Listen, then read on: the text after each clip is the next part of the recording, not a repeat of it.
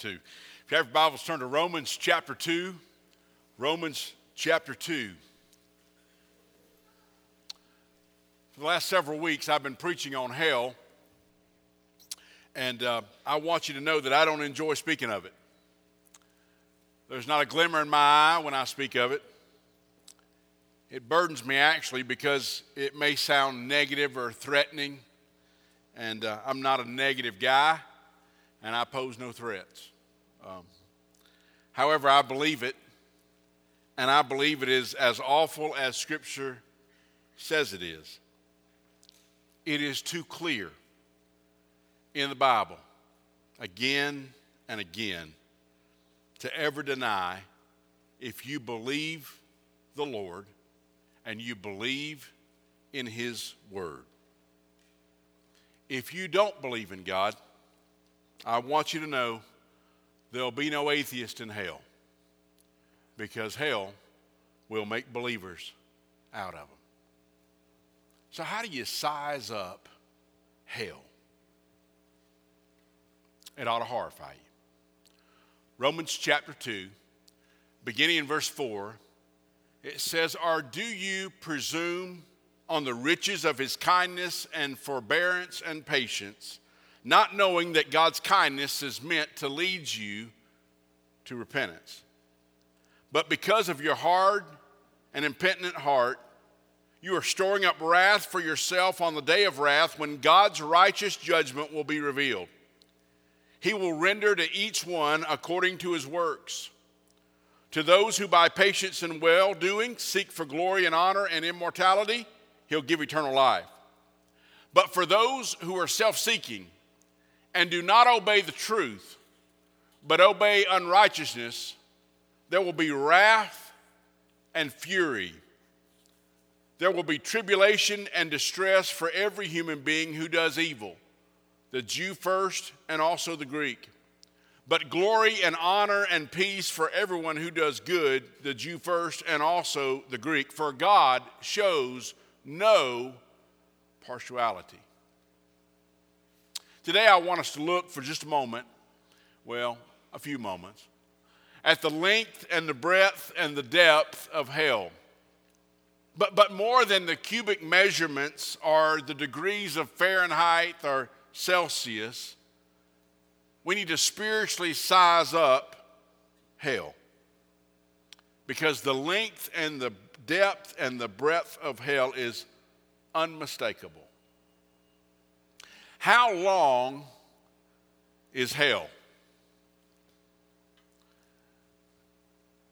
It's eternal.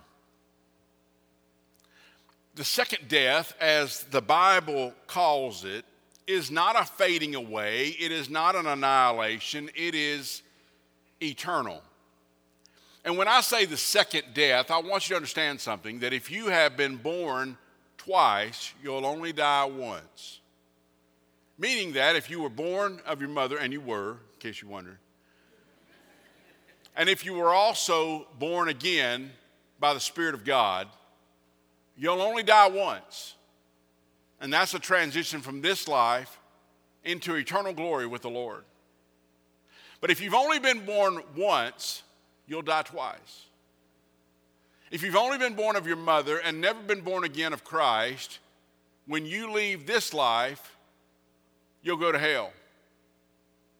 But in the future, if the Lord tarries, there'll be, I guess you could say, an official judgment as Scripture speaks of it, where hell, as it presently is, will be cast into a lake of fire.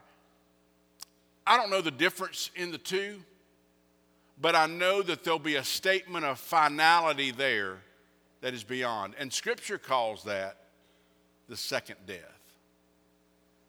The second death is not an annihilation. It is not a fading away. It is eternal. I want you to imagine, if you would, if a bird were to go to the beach, pick up a grain of sand and fly to the moon, drop off that sand grain, and fly back to the earth to pick up another grain of sand and to fly back to the moon. And repeat that again and again. When the sands of the beaches of the oceans and every grain of sand from the earth is gone, in that time span, hell would have just begun. All of time as we know it, whether that's roughly 6,000 years, as I believe, or whether it's millions of years, as secular scientists believe, all of time as we know it is a snap of the fingers. It is a blink of the eye compared to eternity. James says this life is but a vapor. So if there's any doubt that hell is eternal, the Bible is clear. In Matthew 25, verse 41, Christ said, and some people say the words to pay attention to are the red letters. Well, this is red letter, okay? I think you ought to pay attention to all of it. But this is red letter. This is the words of Jesus. He says, the eternal fire prepared for the devil and his angels, with an emphasis on eternal fire. In Revelation 20, verse 10, John said that we're tormented forever and ever. And then in Matthew 25, Jesus gives us a comparison of what happens in eternity when he says, then they will go away to eternal punishment, but the righteous to eternal life. And the context of that statement is that he's comparing those believers that have lived out their faith for the Lord as sheep and those who have no fruit of salvation and have never known the Lord to be goats. One will go to eternal punishment while the other will go to eternal life. People love to talk about the reality of heaven. Makes us feel comfortable. We like that. Well, I'm going to tell you, hell's just as real and as long as heaven. Hell is as long as eternity. How deep is hell? It is deep enough for all sin to be justified. People often wonder if hell is equal for all people.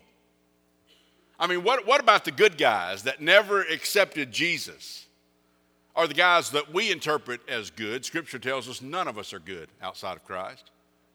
But those fellows that look like they're good to us versus those unrepentant mass murderers. Well, remember, hell is not by our standards, it's by God's standards. And as the rewards of heaven appear in different degrees or levels in Scripture, it speaks of that. So hell is also described as incremental as well. Christ put it this way in Matthew chapter 11, verse 20 and following. He said, it says that he began to denounce the cities where most of his mighty works had been done because they did not repent. Now, let me focus on that sentence for just a moment.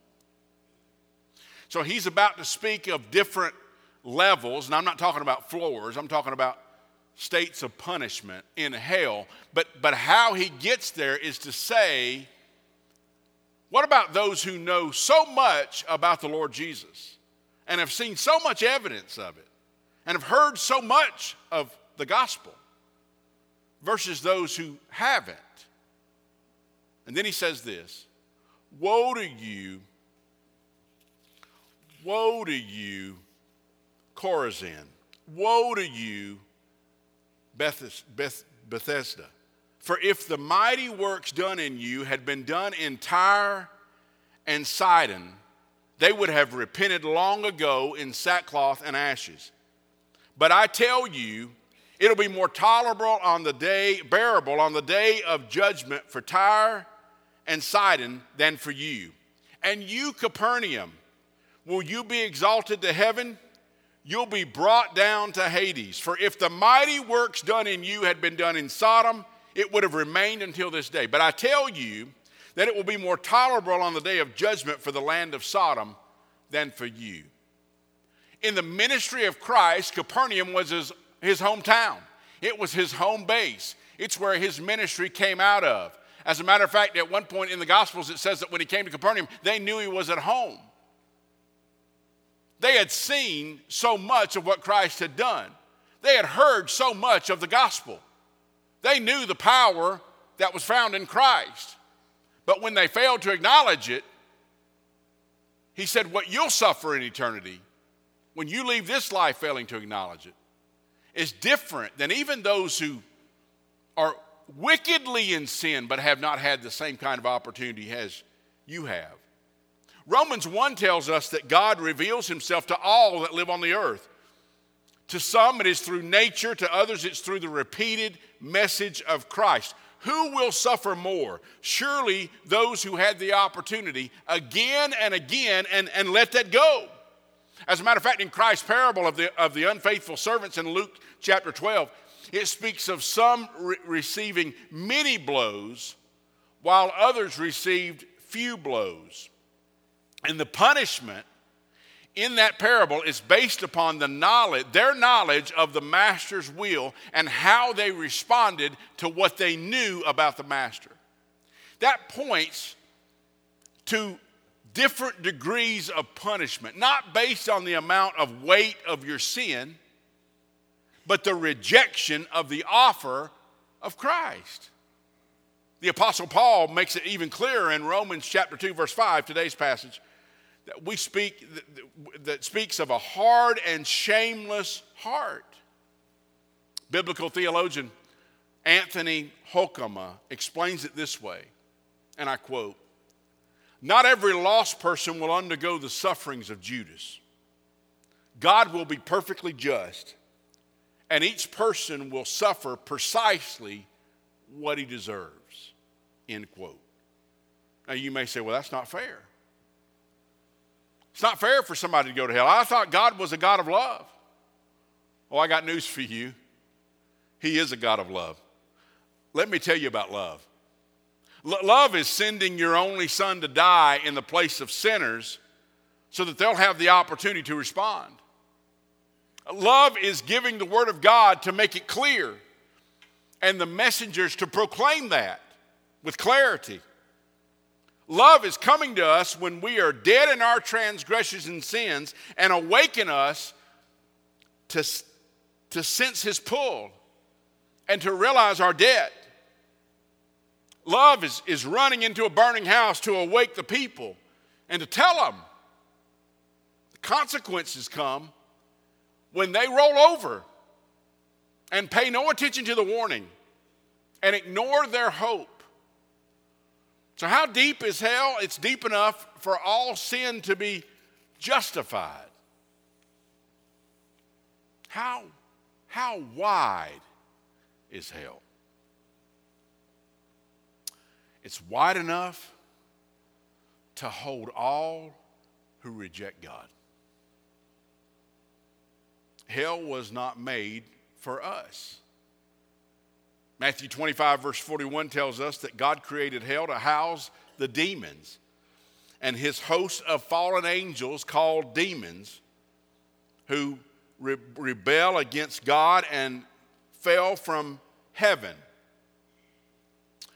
And Isaiah chapter 14 describes for us, as best we can understand, how the devil, an angel, fell from heaven in prideful rebellion.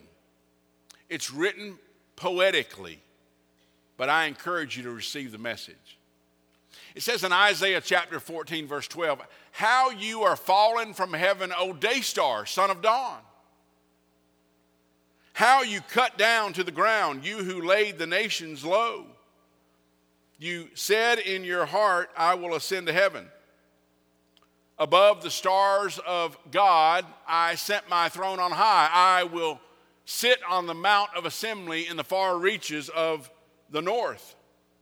I will ascend above the heights of the clouds. I'll make myself," listen to this, "I'll make myself like the Most High." No, you won't. I added that. "But you are brought down to Sheol, to the far reaches of the pit. Those who see you will stare at you and ponder over you. Is this the man who made the earth tremble? Who shook kingdoms, who made the world like a desert and overthrew its cities? who did not let his prisoners go home? All the kings of the nations lie in glory, each in his own tomb. But you are cast away, away from your grave, like a loathed branch, clothed with the slain. Those pierced by the sword who go down to the stones of the pit like a dead body trampled underfoot. You will not be joined with them in burial. Because you have destroyed your land, you have slain your people. May the offspring of evildoers never more be named. But Satan, cast out of heaven, did not want to go alone. He wants you to join him. Therefore, I want to be clear. He works overtime to lead us astray and to send us to hell. Satan's deception and lies, along with the stubborn hearts and hard heads of people, are filling the portals of hell with the condemned. And 2 Thessalonians 1:8 tells us who goes to hell. 2 Thessalonians 1:8 says this: those who do not know God and those who do not obey the gospel of our Lord Jesus. So how wide is hell? There's room for more. It's wide enough. Decades ago, off the shores of Massachusetts, the submarine S4 sank. It had been rammed by another vessel, and quickly it bottomed to the ocean floor. The submarine became a prison to the crew. Rescue ships came in as soon as possible. Divers went down attempting to rescue. And as they neared that vessel, they heard a tapping on the inside. As they listened to the tapping, they realized it was a Morse code message. It was a question being tapped out on the side of that submarine. And the question was, is there any hope? Thank God that there was somebody on the other side who had the capacity to get them out of their situation, who sent back to that person inside that submarine a wonderful message when they tapped back: there is hope. We are cutting a way for you to escape. Can you imagine the one who sent that message? If there is no hope, if there had been no answer, you cannot escape. The men and women in that sub would have consumed the remaining oxygen, waiting to die with no hope of rescue. My friend, that is a small picture of hell. It is a place of utter misery without relief. No lessening of frustration, no escape from reality, no chance of change, no hope. The Apostle Paul said in 1 Corinthians 15:19, if in Christ we have hope in this life only, we are of all people most to be pitied. But thank God there is eternal hope. But only to be grasped in this life, claimed here, and then enjoyed for all of eternity. The French author Georges Bernanos, in his classic work, The Diary of a Country Priest, put it this way. He said, but just you wait. Wait for the first quarter of an hour's silence. Then the word will be heard of men. Not the voice they rejected, which spoke so quietly, I am the way, the resurrection, and the life, but the voice from the depths. I am the door, forever locked, the road which leads nowhere, the life, the everlasting dark. How long is hell? It is everlasting. It is eternal. How deep is hell? It's deep enough for the most wretched suffering. How wide is hell? It's wide enough to capture all who turn down the offer of God. The good news, folks, is, and the only reason I share all that, the good news is, you don't have to go to hell. You don't have to go to hell. Jesus died so you don't have to, and you can spend eternity with him. But that'll only come when you acknowledge your need for Christ. Surrender your life to him. Ask him to forgive you and to cleanse you and to come into your life and to save you. He'll not only change your life now, he'll change it for all of eternity. If you've never done that, today's the day of salvation. He'll save you today if you answer that tugging within your heart that the Holy Spirit's giving you. With every head bowed and every eye closed, I asked this morning, is there one here who maybe have heard the message many times, maybe never heard it? But in reality, when you look at your life, you can't go back to a point in your life where you know for certain you have eternal life and you'll go to heaven when you die. Let's clarify that today. Let's take the opportunity to nail that down, to make that right. Maybe you're here and you're like the three men that was just baptized. There's been a time in your past when you've accepted the Lord Jesus, but you've never followed the Lord in baptism. I believe biblically it is the first step of obedience for the believer. And I believe you hinder your walk with the Lord until you follow him in obedient baptism. If you've never been baptized as a believer, but you know you're saved today, I encourage you to come. We'd love to guide you in that process. We'll schedule you in the future. Maybe you're here and God's drawing you to this church. God's doing a wonderful move in First Baptist Church, and I'm thankful for that. And I know that God is working in hearts and lives. Some of you have shared that with me. God's leading you to be a part of this congregation. I encourage you to come. We'd love to help you in that process. Maybe you're here and you know there's things in your life that are hindrances between you and God, and you need to lay that down before him. Maybe you're here and you know of people who desperately need the Lord Jesus, whether they realize it or not. And God's laid them upon your heart today, and you want to lay them at this altar and ask God to open up opportunities for you to share hope with them. I never pretend to know what God's doing in your heart and life. I can't discern that. Only you can, between you and God. But I can tell you with a surety that you'll never be satisfied unless you're obedient to the Father. So I encourage you as we stand in just a moment to sing, you come. If you're not familiar with that process and don't have a whole lot of questions, you come. I'll be happy to guide you in that process. We got time. We'll talk about it. We'll pray about it. We'll set up a time for it if needed. I just want you to be obedient and follow the Lord Jesus today. Lord Jesus, I love you and I thank you for your love for us. I ask, dear God, that you will work and move in our midst and help us to simply follow your will and your way in all that we do today. In Jesus' precious name, amen. If you would stand.